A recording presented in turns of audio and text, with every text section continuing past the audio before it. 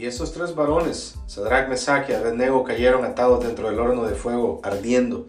Entonces el rey Nabucodonosor se espantó y se levantó apresuradamente y dijo a los de su consejo: ¿no echaron a tres varones atados dentro del fuego? Y ellos respondieron al rey: es verdad, oh rey. Y él dijo: he aquí yo veo 4 varones sueltos que se pasean en medio del fuego sin sufrir ningún daño, y el aspecto del cuarto es semejante a hijo de los dioses. Entonces Nabucodonosor se acercó a la puerta del horno de fuego ardiendo y dijo: Sadrach, Mesach y Abednego, siervos del Dios Altísimo, salid y venid. Entonces Sadrach, Mesach y Abednego salieron de en medio del fuego, y se juntaron los sátrapas, los gobernadores, los capitanes y los consejeros del rey para mirar a estos varones, cómo el fuego no había tenido poder alguno sobre sus cuerpos, ni aún el cabello de sus cabezas se había quemado. Sus ropas estaban intactas y ni siquiera olor de fuego tenían. Entonces Nabucodonosor dijo: bendito sea el Dios de ellos, de Sadrach, Mesach y Abednego, que envió su ángel y libró a sus siervos que confiaron en él, y que no cumplieron el edicto del rey y entregaron sus cuerpos antes que servir y adorar a otro Dios que su Dios. Por lo tanto, decreto que todo pueblo, nación o lengua que dijere blasfemia contra el Dios de Sadrach, Mesach y Abednego sea descuartizado y su casa convertida en muladar, por cuanto no hay Dios que pueda librar como este. Entonces el rey engrandeció a Sadrach, Mesach y Abednego en la provincia de Babilonia. Capítulo 4. La locura de Nabucodonosor. Nabucodonosor, rey, a todos los pueblos, naciones y lenguas que moran en toda la tierra, paz, o sea, multiplicada. Conviene que yo declare las señales y milagros que el Dios Altísimo ha hecho conmigo. Cuán grandes son sus señales y cuán potentes sus maravillas. Su reino sempiterno, y su señorío de generación en generación. Yo, Nabucodonosor, estaba tranquilo en mi casa y floreciente en mi palacio. Vi un sueño que me espantó y tendido en cama.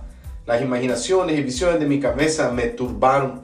Por esto mandé que vinieran delante de mí todos los sabios de Babilonia para que me mostrasen la interpretación del sueño. Y vinieron magos, astrólogos, caldeos y adivinos y les dije el sueño. Pero no me pudieron mostrar su interpretación hasta que entró delante de mí Daniel, cuyo nombre es Beltasar, como el nombre de mi Dios, y en quien mora el espíritu de los dioses santos. Conté delante de él el sueño diciendo: Beltasar, jefe de los magos, ya que he entendido que hay en ti espíritu de los dioses santos y que ningún misterio se te esconde, declárame las visiones de mi sueño que he visto y su interpretación. Estas fueron las visiones de mi cabeza mientras estaba en mi cama. Me parecía ver en medio de la tierra un árbol cuya altura era grande. Crecía este árbol y se hacía fuerte y su copa llegaba hasta el cielo y se le alcanzaba a ver desde todos los confines de la tierra. Su follaje era hermoso y su fruto abundante, y había en él alimento para todos. Debajo de él se ponían a la sombra las bestias del campo, y en sus ramas hacían morar las aves del cielo, y se mantenía de él toda carne. Vi en las visiones de mi cabeza mientras estaba en mi cama que aquí un vigilante y santo descendía del cielo, y clamaba fuertemente y decía así: derribar el árbol y cortar sus ramas, quitarle el follaje y dispersar su fruto. Váyanse las bestias que están debajo de él y las aves de sus ramas, mas la cepa de sus raíces dejaréis en la tierra, con atadura de hierro y de bronce entre la hierba del campo, sea mojado con el rocío del cielo, y con las bestias sea su parte entre la hierba de la tierra. Su corazón de hombre sea cambiado, y le sea dado corazón de bestia, y pasen sobre él 7 tiempos. La sentencia es por decreto de los vigilantes y por dicho de los santos la resolución, para que conozcan los vivientes que el Altísimo gobierna el reino de los hombres y que a quien él quiere lo da, y constituye sobre él al más bajo de los hombres. Yo, el rey Nabucodonosor, he visto este sueño. Tú, pues, Beltasar, dirás la interpretación de él, porque todos los sabios de mi reino no han podido mostrarme su interpretación, mas tú puedes, porque mora en ti el espíritu de los dioses santos. Entonces Daniel, cuyo nombre es Beltasar, quedó atónito casi 1 hora y sus pensamientos lo turbaban. El rey habló y dijo: Beltasar, no te turben ni el sueño ni su interpretación. Beltasar respondió y dijo: Señor mío, el sueño sea para tus enemigos y su interpretación para los que mal te quieren.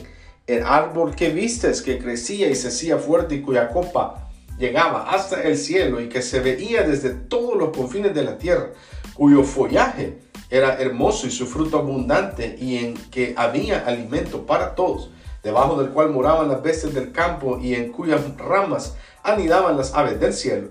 Tú mismo eres, oh rey, que creciste y te hiciste fuerte, pues creció tu grandeza y ha llegado hasta el cielo y tu dominio hasta los confines de la tierra. Y en cuanto a lo que vio el rey, un vigilante y santo que descendía del cielo y decía: cortad el árbol y destruidlo, mas la cepa de sus raíces dejaréis en la tierra, con atadura de hierro y de bronce en la hierba del campo, y sea mojado con el rocío del cielo, y con las bestias del campo sea su parte, hasta que pasen sobre él 7 tiempos. Esta es la interpretación, oh rey, y la sentencia del Altísimo que ha venido sobre mi señor el rey. Que te echarán de entre los hombres y con las bestias del campo será tu morada, y con hierba del campo te apacentarán como a los bueyes, y con el rocío del cielo serás bañado, y 7 tiempos pasarán sobre ti, hasta que conozcas que el Altísimo tiene dominio en el reino de los hombres, y que lo da a quien él quiere.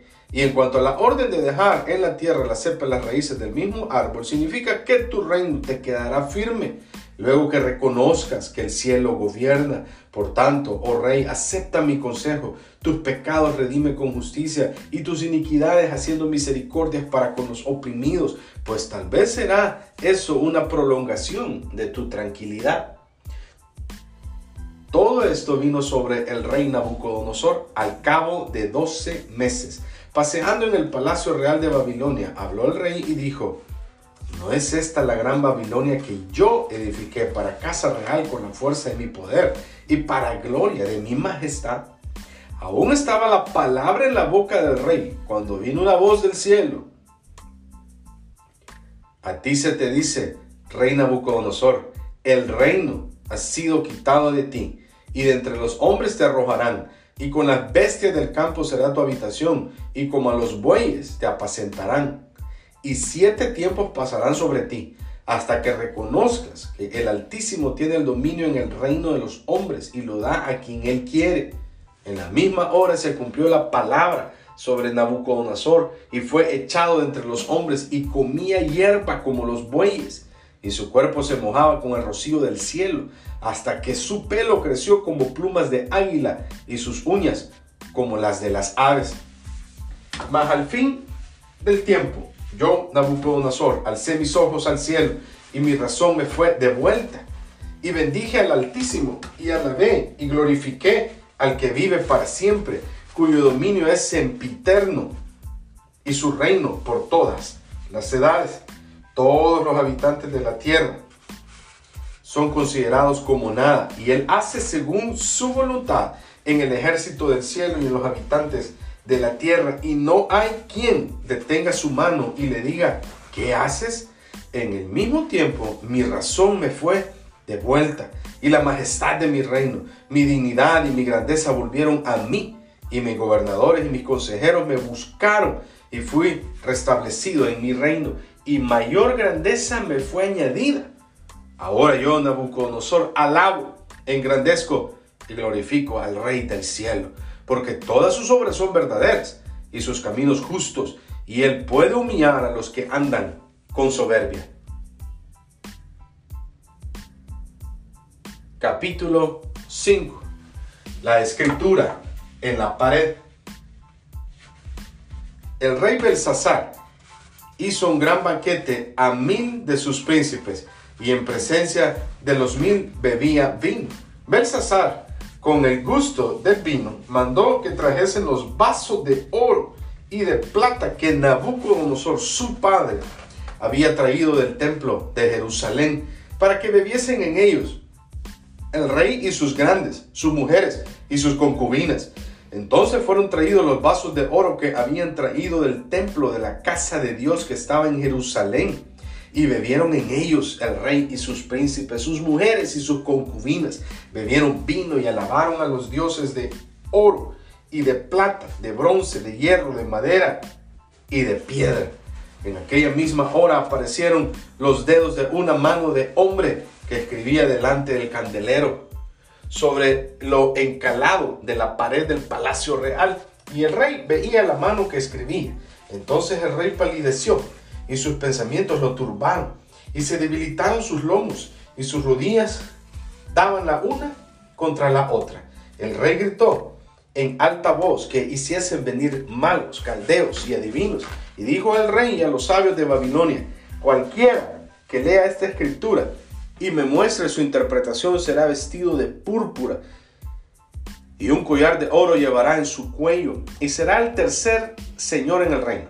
Entonces fueron introducidos todos los sabios del rey, pero no pudieron leer la escritura ni mostrar al rey su interpretación. Entonces el rey Belsasar se turbó sobremanera y palideció, y sus príncipes estaban perplejos. La reina, por las palabras del rey y de sus príncipes, entró a la sala del banquete y dijo: Rey, vive para siempre. No te turben tus pensamientos ni palidezca tu rostro. En tu reino hay un hombre en el cual mora el espíritu de los dioses santos. Y en los días de tu padre se halló en él luz e inteligencia y sabiduría, como sabiduría de los dioses, al que el rey Nabucodonosor, tu padre, oh rey, constituyó jefe sobre todos los magos, astrólogos, caldeos y adivinos, por cuanto fue hallado en él mayor espíritu y ciencia y entendimiento para interpretar sueños y descifrar enigmas y resolver dudas. Esto es, en Daniel, al cual el rey puso por nombre Beltasar. Llámese pues ahora Daniel y él te dará la interpretación. Entonces Daniel fue traído delante del rey y dijo el rey a Daniel: ¿Eres tú aquel Daniel de los hijos de la cautividad de Judá que mi padre trajo de Judea? Yo he oído de ti que el espíritu de los dioses santos está en ti y que en ti se halló luz, entendimiento y mayor sabiduría. Y ahora fueron traídos delante de mí sabios y astrólogos para que leyesen esta escritura y me diesen su interpretación, pero no han podido mostrarme la interpretación del asunto. Yo pues he oído de ti que puedes dar interpretaciones y resolver dificultades. Si ahora puedes leer esta escritura y darme su interpretación, serás vestido de púrpura y un collar de oro llevarás en tu cuello y serás el tercer señor en el reino. Entonces Daniel respondió y dijo delante del rey: tus dones sean para ti y da tus recompensas a otros. Leeré la escritura al rey y le daré la interpretación. El Altísimo Dios, oh rey, dio a Nabucodonosor tu padre el reino y la grandeza, la gloria y la majestad. Y por la grandeza que le dio, todos los pueblos, naciones y lenguas temblaban y temían delante de él. A quien quería mataba y a quien quería daba vida. Engrandecía a quien quería y a quien quería humillaba. Mas cuando su corazón se ensoberbeció y su espíritu se endureció en su orgullo, fue depuesto del trono de su reino y despojado de su gloria, y fue echado de entre los hijos de los hombres, y su mente se hizo semejante a la de las bestias, y con los asnos monteses fue su morada. Hierba le hicieron comer como a buey, y su cuerpo fue mojado con el rocío del cielo, hasta que reconoció que el Altísimo Dios tiene dominio sobre el reino de los hombres, y que pone sobre él al que le place. Y tú, su hijo Belsasar, no has humillado tu corazón, sabiendo todo esto, sino que contra el Señor del cielo te has ensoberbecido, e hiciste traer delante de ti los vasos de su casa. Y tú y tus grandes, tu mujer y tus concubinas, bebisteis vino en ellos. Además de esto, diste alabanza a dioses de plata y oro, de bronce, de hierro, de madera y de piedra, que ni ven, ni oyen, ni saben, y al Dios en cuya mano está tu vida y cuyos son todos tus caminos, nunca honraste. Entonces de su presencia fue enviada la mano que trazó esta escritura, y la escritura que trazó es Mené, Mené, Tekel, Uparsin. Esta es la interpretación del asunto. Mené, contó Dios tu reino y le ha puesto fin. Tekel, pesado has sido en balanza y fuiste hallado falto. Pérez, tu reino ha sido roto y dado a los medos y a los persas. Entonces mandó Belsasar vestir a Daniel de púrpura y poner en su cuello un collar de oro y proclamar que él era el tercer señor del reino. La misma noche fue muerto Belsasar, rey de los caldeos, y Darío de Media tomó el reino, siendo de 62 años. Capítulo 6. Daniel en el foso de los leones. Pareció bien a Darío constituir sobre el reino 120 sátrapas que gobernasen en todo el reino, y sobre ellos 3 gobernadores, de los cuales Daniel era uno, a quienes estos sátrapas diesen cuenta, para que el reino fuese perjudicado. Pero Daniel mismo era superior a estos sátrapas y gobernadores, porque había en él un espíritu superior, y el rey pensó en ponerlo sobre todo el reino. Entonces los gobernadores y sátrapas buscaban ocasión para acusar a Daniel en lo relacionado al reino, mas no podían hallar ocasión alguna o falta, porque él era fiel, y ningún vicio ni falta fue hallado en él. Entonces dijeron aquellos hombres: no hallaremos contra este Daniel ocasión alguna para acusarle, si no la hallamos contra él en relación con la ley de su Dios. Entonces estos gobernadores y sátrapas se juntaron delante del rey y le dijeron así: Rey Darío, para siempre vive. Todos los gobernadores del reino, magistrados, sátrapas, príncipes y capitanes han acordado por su consejo que promulgues un edicto real y lo confirmes, que cualquiera que en el espacio de 30 días demande petición de cualquier dios u hombre fuera de ti, oh rey, sea echado en el foso de los leones. Ahora, oh rey, confirma el edicto y fírmalo, para que no pueda ser revocado conforme a la ley de Media y de Persia, la cual no puede ser abrogada. Firmó pues el rey Darío el edicto y la prohibición. Cuando Daniel supo que el edicto había sido firmado, entró en su casa y, abiertas las ventanas de su cámara que daban hacia Jerusalén, se arrodillaba 3 veces al día y oraba y daba gracias delante de su Dios, como lo solía hacer antes. Entonces se juntaron aquellos hombres y hallaron a Daniel orando y rogando en presencia de su Dios. Fueron luego ante el rey y le hablaron del edicto real. ¿No has confirmado edicto de que cualquiera que en el espacio de 30 días pida a cualquier dios u hombre fuera de ti, oh rey, sea echado en el foso de los leones?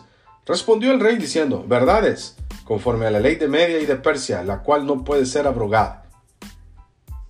Entonces respondieron y dijeron delante del rey: Daniel, que es de los hijos de los cautivos de Judá, no te respeta a ti, oh rey, ni acata el edicto que confirmaste, sino que 3 veces al día hace su petición. Cuando el rey oyó el asunto, le pesó en gran manera y resolvió librar a Daniel, y hasta la puesta del sol trabajó para librarle. Pero aquellos hombres rodearon al rey y le dijeron: sepas, oh rey, que es ley de Media y de Persia, que ningún edicto u ordenanza que el rey confirme puede ser abrogado. Entonces el rey mandó y trajeron a Daniel y le echaron en el foso de los leones. Y el rey le dijo a Daniel: el Dios tuyo, a quien tú continuamente sirves, él te libre. Y fue traída una piedra y puesta sobre la puerta del foso, la cual selló el rey con su anillo y con el anillo de sus príncipes, para que el acuerdo acerca de Daniel no se alterase. Luego el rey se fue a su palacio y se acostó. Ayuno ni instrumentos de música fueron traídos delante de él, y se le fue el sueño. El rey pues se levantó muy de mañana y fue apresuradamente al foso de los leones, y acercándose al foso llamó a voces a Daniel con voz triste y le dijo: Daniel, siervo del Dios viviente, el Dios tuyo, a quien tú continuamente sirves, ¿te ha podido librar de los leones? Entonces Daniel respondió al rey: oh rey, vive para siempre. Mi Dios envió su ángel, el cual cerró la boca de los leones para que no me hiciesen daño, porque ante él fui hallado inocente, y aún delante de ti, oh rey, yo no he hecho nada malo. Entonces se alegró el rey en gran manera a causa de él, y mandó sacar a Daniel del foso, y fue Daniel sacado del foso, y ninguna lesión se halló en él, porque había confiado en su Dios. Y dio orden el rey, y fueron traídos aquellos hombres que habían acusado a Daniel, y fueron echados en el foso de los leones, ellos, sus hijos y sus mujeres, y aún no habían llegado al fondo del foso cuando los leones se apoderaron de ellos y quebraron todos sus huesos. Entonces el rey Darío escribió a todos los pueblos, naciones y lenguas que habitaban en toda la tierra: paz os sea multiplicada. De parte mía es puesta esta ordenanza, que en todo el dominio de mi reino todos teman y tiemblen ante la presencia del Dios de Daniel, porque Él es el Dios viviente y permanece por todos los siglos, y su reino no será jamás destruido, y su dominio perdurará hasta el fin. Él salva y libra y hace señales y maravillas en el cielo y en la tierra. Él ha librado a Daniel del poder de los leones. Y Daniel, prosperó durante el reinado de Darío y durante el reinado de Ciro, el persa. Capítulo 7. Visión de las 4 bestias. En el primer año de Belsasar, rey de Babilonia, tuvo Daniel un sueño y visiones de su cabeza mientras estaba en su lecho. Luego escribió el sueño y relató lo principal del asunto. Daniel dijo: miraba yo en mi visión de noche, y he aquí que los 4 vientos del cielo combatían en el gran mar, y 4 bestias grandes diferentes la una de la otra subían del mar. La primera era como león y tenía alas de águila. Yo estaba mirando hasta que sus alas fueron arrancadas y fue levantada del suelo, y se puso enhiesta sobre los pies a manera de hombre, y le fue dado corazón de hombre. Y aquí otra segunda bestia semejante a un oso, la cual se alzaba de un costado más que del otro, y tenía en su boca 3 costillas entre los dientes, y le fue dicho así: levántate, devora mucha carne. Después de esto miré, y aquí otra semejante a un leopardo, con 4 alas de ave en sus espaldas, y tenía también esta bestia 4 cabezas, y le fue dado dominio. Después de esto miraba yo en las visiones de la noche, y aquí la 4ª bestia, espantosa y terrible, y en gran manera fuerte, la cual tenía unos dientes grandes de hierro, devoraba y desmenuzaba, y las sobras hollaba con sus pies, y era muy diferente de todas las bestias que vi antes de ella, y tenía 10 cuernos. Mientras yo contemplaba los cuernos, he aquí que otro cuerno pequeño salía entre ellos, y delante de él fueron arrancados 3 cuernos de los primeros, y aquí que este cuerno tenía ojos como de hombre y una boca que hablaba grandes cosas. Estuve mirando hasta que fueron puestos tronos, y se sentó un anciano de días, cuyo vestido era blanco como la nieve, y el pelo de su cabeza como lana limpia. Su trono llama de fuego, y las ruedas del mismo fuego ardiente. Un río de fuego procedía y salía de delante de él. Millares de millares le servían, y millones de millones asistían delante de él. El juez se sentó, y los libros fueron abiertos. Yo entonces miraba a causa del sonido de las grandes palabras que hablaba el cuerno. Miraba hasta que mataron a la bestia, y su cuerpo fue destrozado y entregado para ser quemado en el fuego. Habían también quitado a las otras bestias su dominio, pero les había sido prolongada la vida hasta cierto tiempo. Miraba yo en la visión de la noche, y aquí con las nubes del cielo venía uno como un hijo de hombre, que vino hasta el anciano de días, y le hicieron acercarse delante de él, y le fue dado dominio, gloria y reino, para que todos los pueblos, naciones y lenguas le sirvieran. Su dominio es dominio eterno, que nunca pasará, y su reino uno que no será destruido. Se me turbó el espíritu a mí, Daniel, en medio de mi cuerpo, y las visiones de mi cabeza me asombraron. Me acerqué a uno de los que asistían y le pregunté la verdad acerca de todo esto, y me habló y me hizo conocer la interpretación de las cosas. Estas 4 grandes bestias son 4 reyes que se levantarán en la tierra. Después recibirán el reino los santos del Altísimo, y poseerán el reino hasta el siglo, eternamente y para siempre. Entonces tuve deseo de saber la verdad acerca de la 4ª bestia, que era tan diferente de todas las otras, espantosa en gran manera, que tenía dientes de hierro y uñas de bronce, que devoraba y desmenuzaba, y las sobras hollaba con sus pies. Asimismo, acerca de los 10 cuernos que tenía en su cabeza, y del otro que le había salido, delante del cual había caído 3. Y este mismo cuerno tenía ojos y boca que hablaba grandes cosas, y parecía más grande que sus compañeros. Y veía yo que este cuerno hacía guerra contra los santos y los vencía, hasta que vino el anciano de días, y se dio el juicio a los santos del Altísimo, y llegó el tiempo, y los santos recibieron el reino. Dijo así: la 4ª bestia será un 4º reino en la tierra, el cual será diferente de todos los otros reinos, y a toda la tierra devorará, trillará y despedazará. Y los 10 cuernos significan que de aquel reino se levantarán 10 reyes, y tras ellos se levantará otro, el cual será diferente a los primeros, y a 3 reyes derribará y hablará palabras contra el Altísimo, y a los santos del Altísimo quebrantará, y pensarán en cambiar los tiempos y la ley, y serán entregados en su mano hasta tiempo y tiempos y medio tiempo. Pero se sentará el juez, y le quitarán su dominio para que sea destruido y arruinado hasta el fin, y que el reino y el dominio y la majestad de los reinos debajo de todo el cielo sea dado al pueblo de los santos del Altísimo, cuyo reino es reino eterno, y todos los dominios le servirán y obedecerán. Aquí fue el fin de sus palabras. En cuanto a mí, Daniel, mis pensamientos me turbaron y mi rostro se demudó, pero guardé el asunto en mi corazón. Capítulo 8. Visión del carnero y del macho cabrío. En el año 3 del reinado del rey Belsasar, me apareció una visión a mí, Daniel, después de aquella que me había aparecido antes. Vi en visión, y cuando la vi yo estaba en Susa, que es la capital del reino en la provincia de Elam. Vi pues en visión, estando junto al río Ulai, alcé los ojos y miré, y aquí un carnero que estaba delante del río, y tenía 2 cuernos, y aunque los cuernos eran altos, uno era más alto que el otro, y el más alto creció después. Vi que el carnero hería con los cuernos al poniente, al norte y al sur, y que ninguna bestia podía parar delante de él, ni había quien escapase de su poder, y hacía conforme su voluntad y se engrandecía. Mientras yo consideraba esto, he aquí un macho cabrío venía del lado del poniente sobre la faz de toda la tierra, sin tocar tierra, y aquel macho cabrío tenía un cuerno notable entre sus ojos, y vino hasta el carnero de 2 cuernos que yo había visto en la ribera del río, y corrió contra él con la furia de su fuerza, y lo vi que llegó junto al carnero, y se levantó contra él, y lo hirió, y le quebró sus 2 cuernos, y el carnero no tenía fuerzas para pararse delante de él.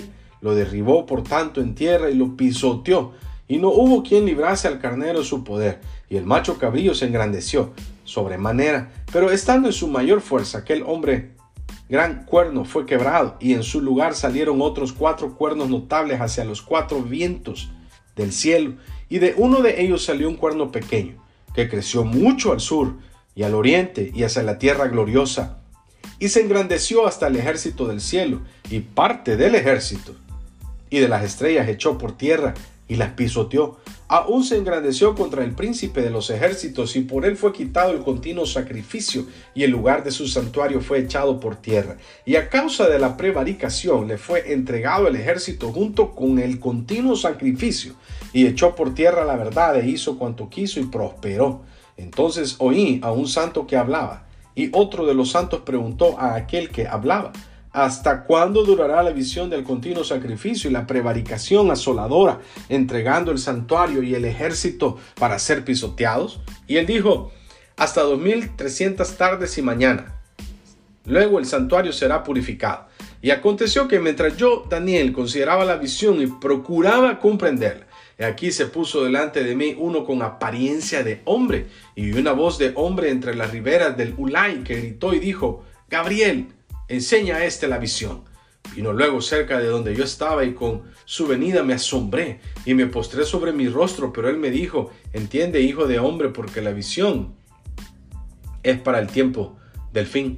Mientras él hablaba conmigo, caí dormido en tierra sobre mi rostro, y él me tocó y me hizo estar en pie, y dijo: he aquí, yo te enseñaré lo que ha de venir al fin de la ira, porque eso es para el tiempo del fin.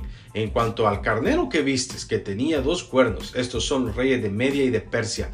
El macho cabrillo es el rey de Grecia, y el cuerno grande que tenía entre sus ojos es el rey primero.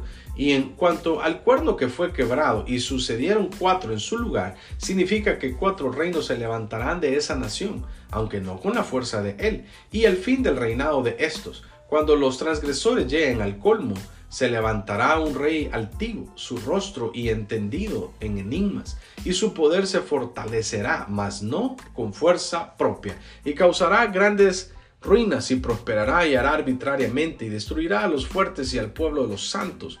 Con su sagacidad hará prosperar el engaño en su mano, y en su corazón se engrandecerá, y sin aviso destruirá a muchos, y se levantará contra el príncipe de los príncipes, pero será quebrantado, aunque no por mano humana. La visión de las tardes y mañanas que se ha referido es verdadera, y tú guarda la visión, porque es para muchos días. Y yo, Daniel, quedé quebrantado y estuve enfermo algunos días, y cuando convalecí, atendí los negocios del rey, pero estaba espantado a causa de la visión y no la entendía.